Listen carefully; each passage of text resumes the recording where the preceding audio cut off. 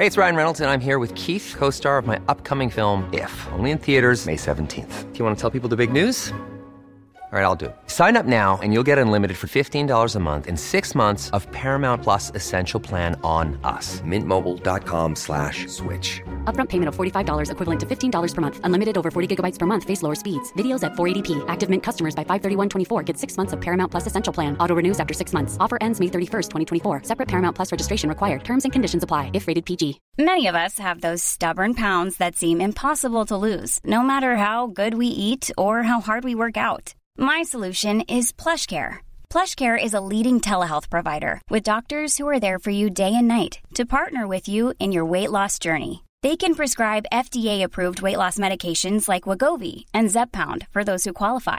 Plus, they accept most insurance plans. To get started, visit plushcare.com/weightloss. That's plushcare.com/weightloss.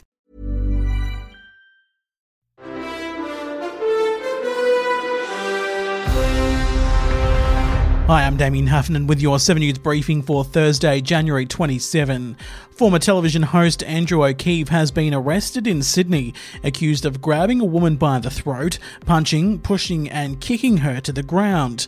The 50-year-old presenter was arrested early today after allegedly getting into an argument with a 38-year-old woman in a Sydney CBD unit on Tuesday.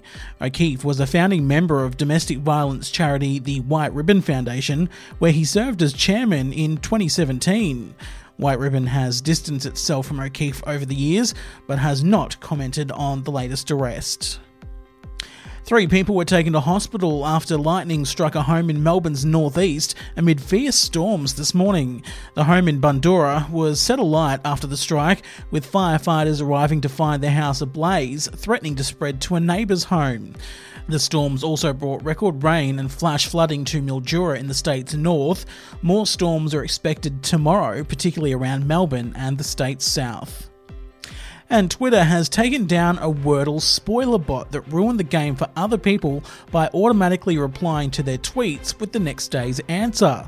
In a statement, Twitter said the Wordlinator account was suspended for violating the Twitter rules and the automation rules around sending unsolicited @mentions.